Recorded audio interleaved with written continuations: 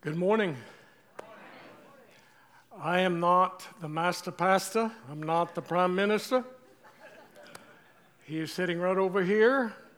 He just got in from Belize last evening around midnight, and he's asked me to fill in. He's gave me a great opportunity. He said, I just want you to cover 28 chapters in the book of Acts. So I hope you'll take him off your Christmas card list, But we've been in a series of lessons entitled World Upside Down, coming from chapter 17 and about verse 6, when they were talking about the church and said the church are the people who are turning the world upside down. Then when you jump over to chapter 28, they are the sect that is everywhere spoken against. So we've been in this study beginning in Acts chapter 1, where Jesus in verse 3, he is preaching and teaching about the kingdom of God, and then it closes in chapter 28 very abruptly, as it says that Paul is preaching about Jesus and sharing the kingdom of God. Paul was in Rome, anticipating a trial, and in just a couple of short years, at the hands of Nero, he was beheaded. But everything that takes place between chapter 1 and chapter 28 tells us about the church. And we need to know something of the book of Acts. We read Matthew, Mark, and Luke, and John, and then we come to the history of the church. This is who we are. This is what we are about. The book of Acts is the DNA. It is our DNA. If you want to know what the church looks like, if you want to know who we are to be, if you want to know what we are about to be, then you need to begin in chapter 1 of the book of Acts and trail it and follow it all the way through. The thing that I love about Acts is it's just people just like we are. You get the impression sometimes if you were to walk up to a Christian in the first century and rip open their, you just see an S here for super saint. No, they were peasants, they were shepherds, they were marketers, they were salesmen, they were people just like as we are. But the amazing thing happens when people are submitted to God. There's amazing thing happens when the Spirit of God fills the heart of people in any generation. And as one theologian said, that the world is yet to see what is going to happen in our day, in our generation, when God raises up a people who are truly sold out for Him. I think that's true. That's true. So I want us to look this morning, and I want us to begin with a key question. And that question that we want to consider is that as we look through the book of Acts, we want to look about what is it that we have learned about the early church. Now, as you read the book, I find it an easy read, but it's tough to get your arms around it. I find it difficult for people to love God so much that they will sell land and houses and distribute it to the poor like they do in chapter 2 and in chapter 4. I can't get my arms around people like Stephen in chapter 7 who loved Jesus so much that he continues to preach while the people out there are picking up stones to stone him to death. I was a preacher for many years, and I learned up front that when they start picking up rocks, it's time for a dismissal prayer. It's time to go to the house. But I can't get my arms around people like Stephen and people like James and John and the Apostle Paul, who goes to Rome and he knows that he's going to die. In fact, he meets with the elders in chapter 20, 19 and 20 of the book of Acts, and he meets with the elders, and they're weeping because they know they're not going to see him anymore. But he said, that's okay. Whether I live or whether I die, I am the Lord's. And so when we come to the book of Acts, the first question I want us to look at is this. What have we learned about the early church? And I want us to go really rapidly through several passages. Acts chapter 2, verse 41 on the screen. Those who accepted this message were baptized, and about 3,000 were added to their number that day. Now let's go to verse 47. And they were praising God and enjoying the favor of all the people, and the Lord added to their number daily those who were being saved. Now chapter 6 and verse 7. So the word of God spread, and the number of disciples in Jerusalem increased rapidly, and a large number of priests became obedient to the faith. Now let's go to chapter 9. Then the church throughout Judea, Galilee, and Samaria enjoyed a time of peace and were strengthened. They were living in the fear of the Lord and encouraged by the Holy Spirit, and they increased in numbers. Now let's go to chapter 12 and verse 24. But the word of God continued to spread and flourish. Now let's look at Acts chapter 16 and verse 5. So the churches were strengthened in the faith and grew daily in numbers. Now let's look at chapter 19 and verse 20. In this way, the word of the Lord spread widely, and it grew in power. It starts off with just a handful of people empowered by the Spirit of God, and it launches a revolution. Isn't this what Jesus says?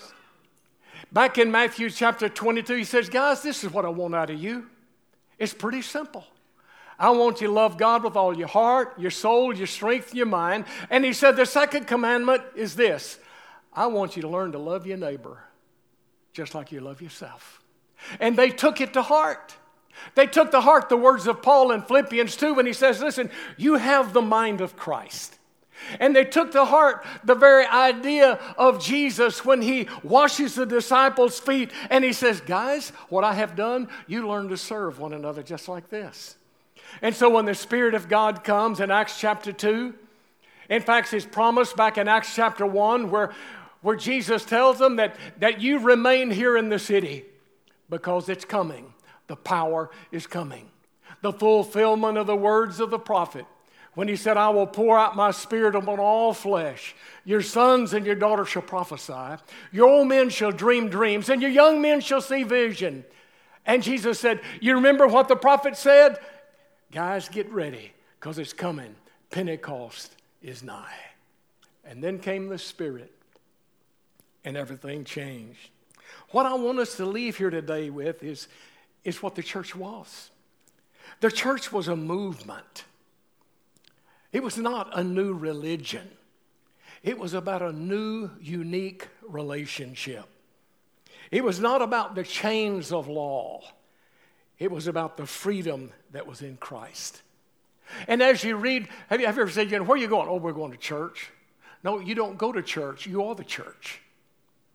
It comes from the Greek word ekklesia, a compound word, ek meaning out of, and kaleo meaning to call. And so the church is a called out. Paul describes it in Colossians chapter 1. Those who have been called out of darkness into his marvelous light.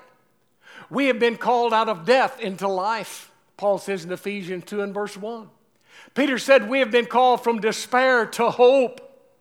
We have been called to get out of ourselves, to serve others. And when Paul writes to the church at Corinth, he says, you know who you are? You're the hands and the feet of Jesus. You are the voice of Christ. You are the living presence of the Son of God. And so it shouldn't astound us that it grows from 3,000 and it sweeps across the ancient world all the way to Rome. And the message continues to grow. And so the church was a revolution. The church was not an address. It was not brick and mortar. It was a people. And whenever I think about their worship, we lived in Africa for a period of time, and when you go to an African church, when you go out into a village and they're having church, they're having worship, you better take a sack lunch. I mean, those folks, they know how to worship.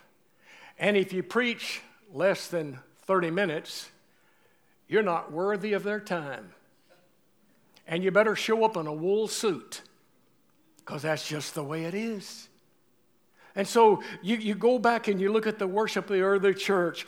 It was a reverent celebration of grace. It was a thanksgiving offered to God. The writer says that we offer up praise and thanksgiving. We are a kingdom of priests. Peter says that we are an elect race, a royal priesthood, a holy nation, a people for God's own possession, that we might show forth the excellencies of Him who called out of darkness into His marvelous light. And so when they came together to worship, it wasn't in the hands of a few trained professionals, because they didn't have any few trained professionals. It was a full participatory celebration. People come together filled by the Spirit of God. It wasn't glitzy, it wasn't gimmicky, it wasn't glamorous. It was just a communal celebration of prayer and testimony and witness of the God who had redeemed them. Several years ago, when we first came back from Africa, we had a young lady who came to live with us who was a former prostitute. Her name was Kim. And I remember the day that she stepped out on the aisle on Sunday morning and said, I want to put Jesus on in baptism. I'll never forget it. I baptized a lot of people in my life, but that's the first time I was almost drowned in the process. Because when she came up out of that water, she grabbed me. There wasn't a dry stitch on me when I came out of there. She hugged me. She said, thank you, thank you, thank you. Well, when it came to worship, she had never been to church. She took her place between me and Sonny and our kids. And we were an all a cappella church, 800 or 900 people. We didn't have any instrumental. It was just all a cappella, singing alto, soprano, bass, tenor, all the various parts. Just one of the largest choirs in the world, you know. And bless her heart, Kim. You know when the Lord said make a joyful noise? That was Kim. It was a joyful noise. But she celebrated with a heart filled with grace, and one day she asked me, why are the people not praising the God who redeemed them? I don't understand it. And so when you look at the worship of the early church, it was just a bunch of folks coming together, celebrating Him. And the Bible says in chapter 2 and in chapter 4 that they continued steadfastly in the apostles' teaching and preaching and breaking of bread and in prayer. The next thing I noticed about the early church is that their faith was robust. You don't see any handle with care or fragile written across their history. And they were driven by volunteerism and not professionalism. There was not a seminary-trained preacher or pastor among them. There was no clergy laity system. And they were not bogged down with all the bureaucracy that our churches are today. Their mission and their vision was clear. It didn't come from some boardroom, it came from the throne room. It came from Jesus in Matthew 28 and Mark chapter 16 when He says, I want you to go teach all nations. And I want you to baptize them in the name of the Father and the Son and the Holy Spirit. And I want you to teach them what I've taught you. I want you to go disciple the world in the name of Jesus Christ. That was their vision. And in Acts chapter 1, Jesus goes over it again to His disciples. He said, I want you to begin here, guys, in Jerusalem. Then I want you to go to Judea. Then I want you to go to Galilee. And I want you to go to Samaria. And I want you to go all the way to Hilton Head. I want you to take the message to the world. And their witness wasn't driven by some program or by some charismatic personality. It was driven by the cross. And so to sum it all up, when I think about the early church and their worship, their commitment, their vision, their people, I say that the early church is not a bunch of soft, pablum-fed, tender-footed recruits still tied to the apron strings of motherland. They were a bold revolution. They were the people of God standing in full armor with the drawn sword of the Spirit, proclaiming the lordship of Jesus Christ. They were a heaven-sent people. They were earth shakers. They were dream makers. They were life changers. They were hope givers. They were tear dryers, and they were soul savers. That's the church. That's who they were. That's our DNA. Now, the second question is this. We know who they were. Now, who are we? How are we to live our faith? How are we to live out our faith in our community and in today's world? How are you and how are we going to be active participants in the ongoing story of God? Now, I want to tell you a story that will help you to understand what I'm saying here. In the early 1980s, Jerry Brown, President Governor of California, in the 80s, he had lost a key campaign. And so he decided he was just going to take a tour and he was going to visit various parts of the world and find out what's going in the world. So he decided that he was going to go to India and he was going to go to Calcutta. I have a fondness for India. I spent 3 months there in 1970 when I was 24. I loved it so much that I spent 26 days in intensive care unit when I returned home. And so whenever I read that he was going to Calcutta, I realized he doesn't know what he's getting into. It is a different world. And so he contacts Mother Teresa. He's going to go see her in her home for the dying. And he's on the train. Train pulls in the train station. When you step off the train in Calcutta, it's just thousands and thousands of beggars. Many of them are blind. Many of them are suffering from kwashiorkor, or from marasmus, or from leprosy, or from elephantiasis, or from some disease. And you're just overwhelmed with the sight of the people. They just keep coming and they're begging and they're grabbing at you. Well, Mother Teresa wasn't even there at the train station to meet him. Now, you would think, if you're Jerry Brown, and you're from California, and you're an American, and you're a politician, you would think that somebody would have taken the forethought to roll out the red carpet. Mother Teresa's not there. So he hires a rickshaw. Now, I rode a few rickshaws in India, and I told the first assembly it's like the highway to hell. Because, I mean, these guys, little bony guys, about 120 pounds, they go weaving and dodging through traffic and around water buffaloes and people that have died in the street. And they're taking you to your appointed destination. So finally, when he gets to the address, you would think that Mother Teresa would have at least had somebody to say something to him. So he arrives there. Mother Teresa's not there. He looks around. Later that afternoon, she shows up. Now, you would think that she would come in and say, you know, I'm so sorry. I was busy. I've been out in the village and I forgot about our, but nothing. She walks up to him and she asks him this question. Why are you here? And then she said, did you come to serve or did you just come to observe? That's a pretty pointed question, isn't it? Well, being a politician, he was. He said, I came to serve. She said, follow me. She takes him down this winding hallway, through the hospital corridor and through this huge room where people are dying. You can smell death.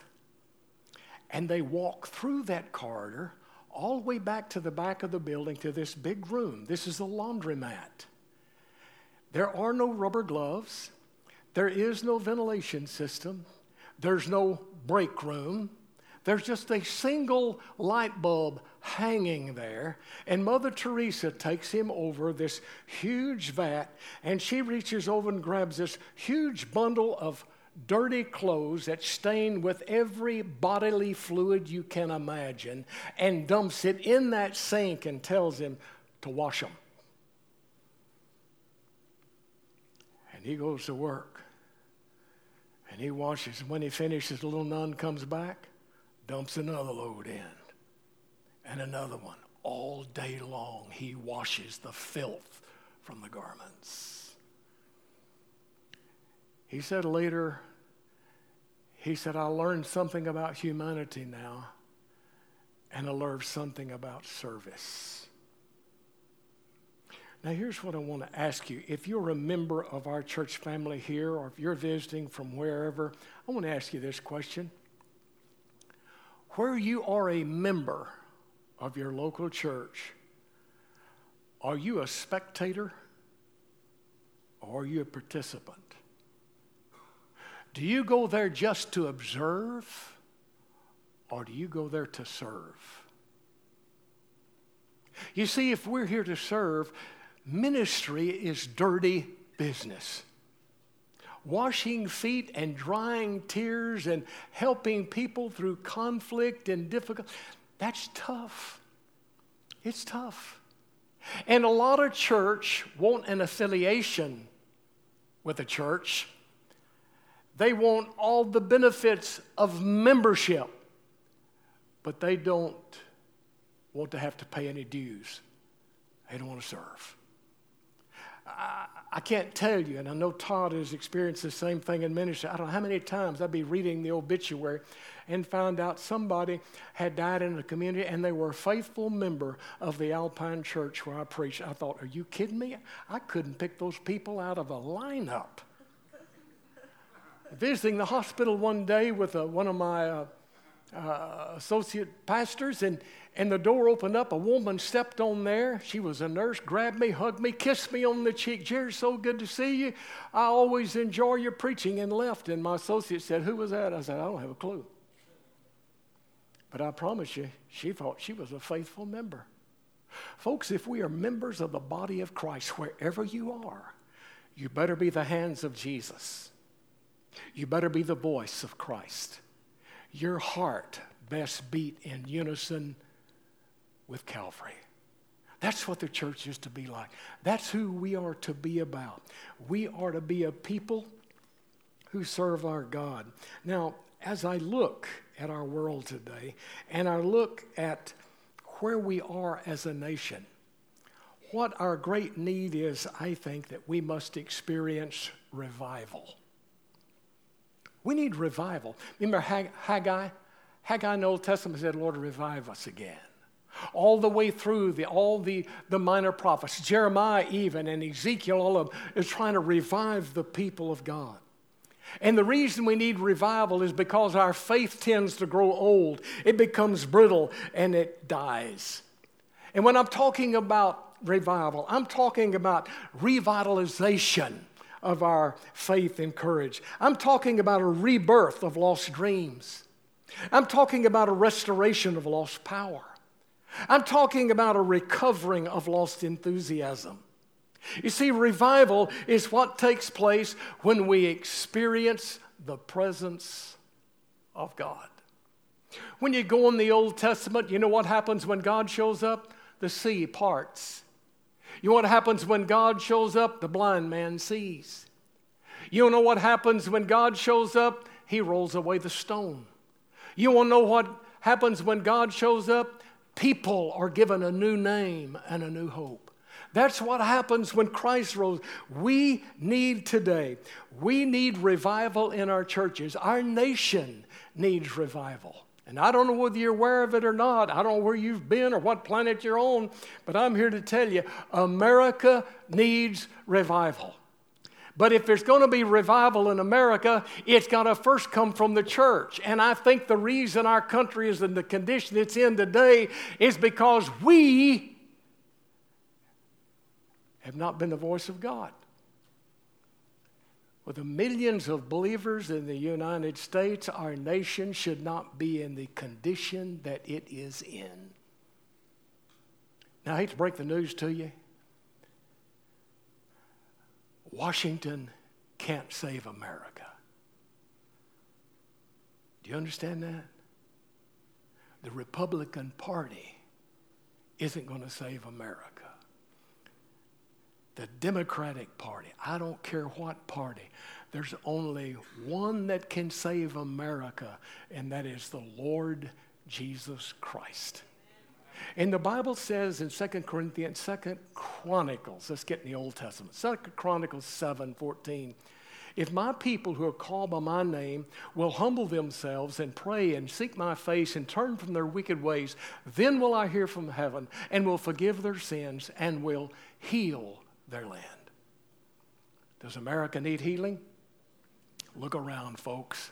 5 more have died just the last few. You want to deal with all the evil in the world? Only God can conquer that. Racism continues to raise its ugly head. The only way you can deal with racism successfully is not by trying to write a new law, but by changing the hearts of humanity. The only way we can ever deal with the poverty in our nation is when hearts are changed and when believers come to share what God has given them with others who have so little. That's the only way it's going to happen. This is God's revolution. This is how we are to live. This is the voice that we need to read. And when I speak of this thing called revival, it does not come from man. It can't be computerized, organized, subsidized, advertised. It is unpredictable. It is unquenchable. It is unstoppable, and it is the inescapable presence of God. We need revival, but like I say, we need revival in our churches, and Todd and I have talked about this in the past. We have a lot of stained glass masquerades. We have a lot of churches that are giving second-rate entertainment on Sunday morning and sermons that are about as deep as dew. People need the Word of God. Uncompromised. If people are going to be set free, like Jesus said in John 8:32, you shall know the truth, and the truth will set you free. Then we have got to preach it, we've got to teach it, we've got to share it in our family, and we got to live it. We need revival. We need it because the fire goes out. Revelation chapter 2 and verse 4. The book of Revelation was written to 7 churches, and John was trying to revitalize and bring hope to these 7 churches. And he says, you have left your first love. You've left your love. And I told First Church this morning that I read this story, and like I've said in the past, it has to be a true story because it was told by a preacher, okay? and he was from Texas, so you know that carries a lot. Anyhow, there was this couple, and the husband hadn't been feeling good, and so he went to the doctor. They ran a bunch of tests, and so the husband and the wife, they go to see the doctor, and he goes in for a final examination. The doctor sends him back out in the waiting room, said the doctor wants to visit with you. So she goes in and visits with the doctor, and the doctor said, I've not told your husband yet, but I'm going to tell you, your husband is dying. Well, she was stunned. She was shocked. And she says, Doc, he's dying. Yes, all the tests indicates he's dying. Well, there's anything I can do? And he said, there is something you can do. In fact, if you will do this, you can probably extend his life at least 5 more years, possibly 8, and maybe even 10 more years. She says, Doc, what is it I need to do? And the doc said, well, all you need to do is do whatever he asks you to do. You be there for his beck and call. You prepare all of his meals. You do everything he asks you to do. And I think you're going to extend his life. She walks out of the doctor's office. They're in the car driving home. He turns to her and said, what did the doctor say? She said, the doctor said, you're going to die. Obviously, the honeymoon was over.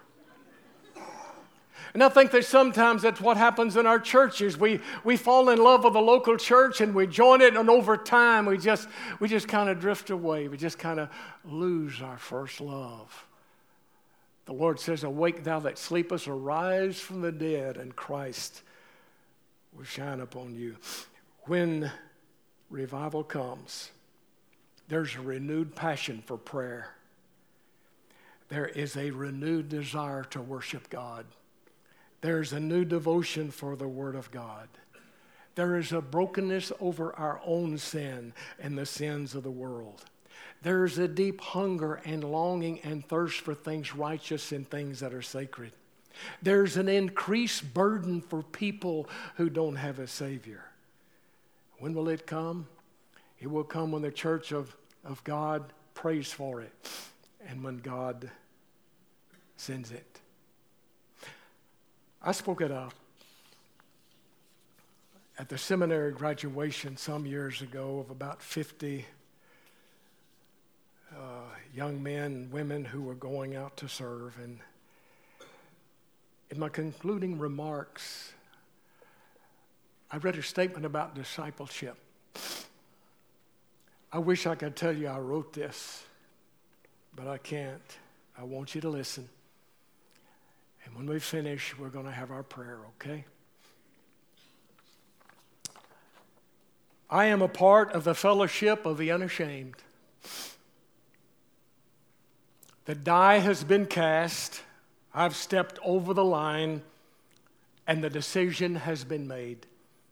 I am a disciple of Jesus Christ. And so I'm not going to look back, let up, slow down, back away, or be still.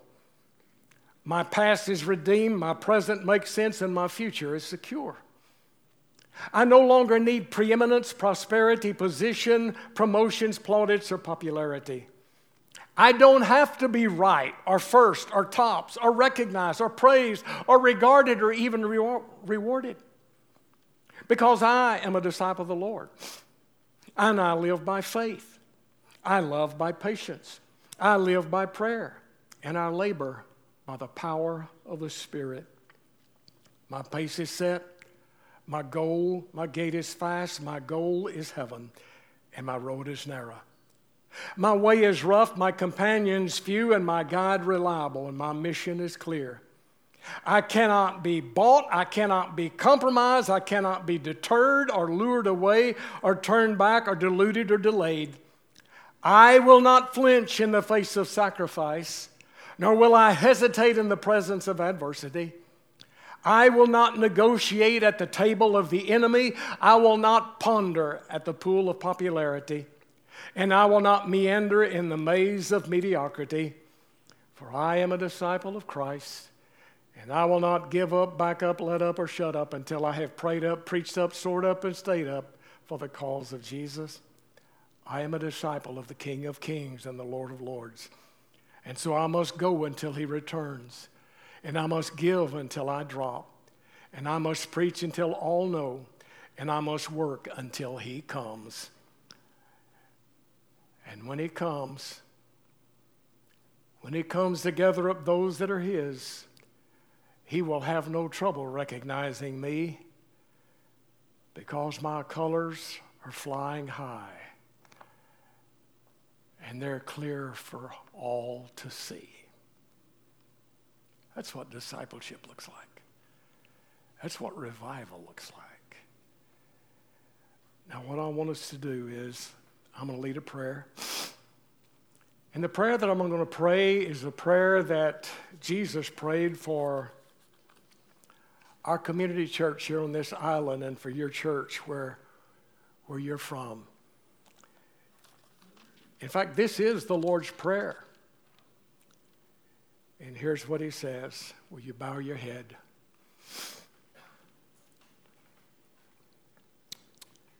You know, Father, the hour has come for me.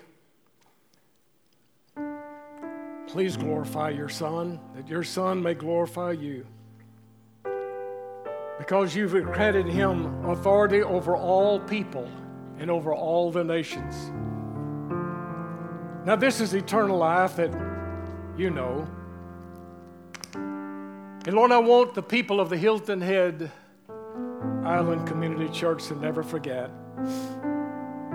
And I want them to be glorified in your presence, Lord, just as you glorify me.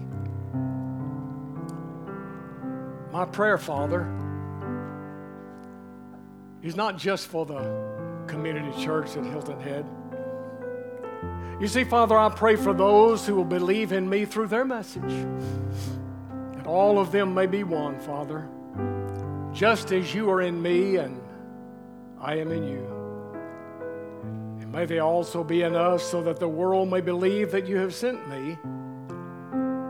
For I have given the Hilton Head Island Community Church the glory that you gave me, that they may be one as we are one, I and them and you and me, so that they may be brought to complete unity. And then the world will know that you sent me and have loved them, even as you have loved me. And all the church says amen.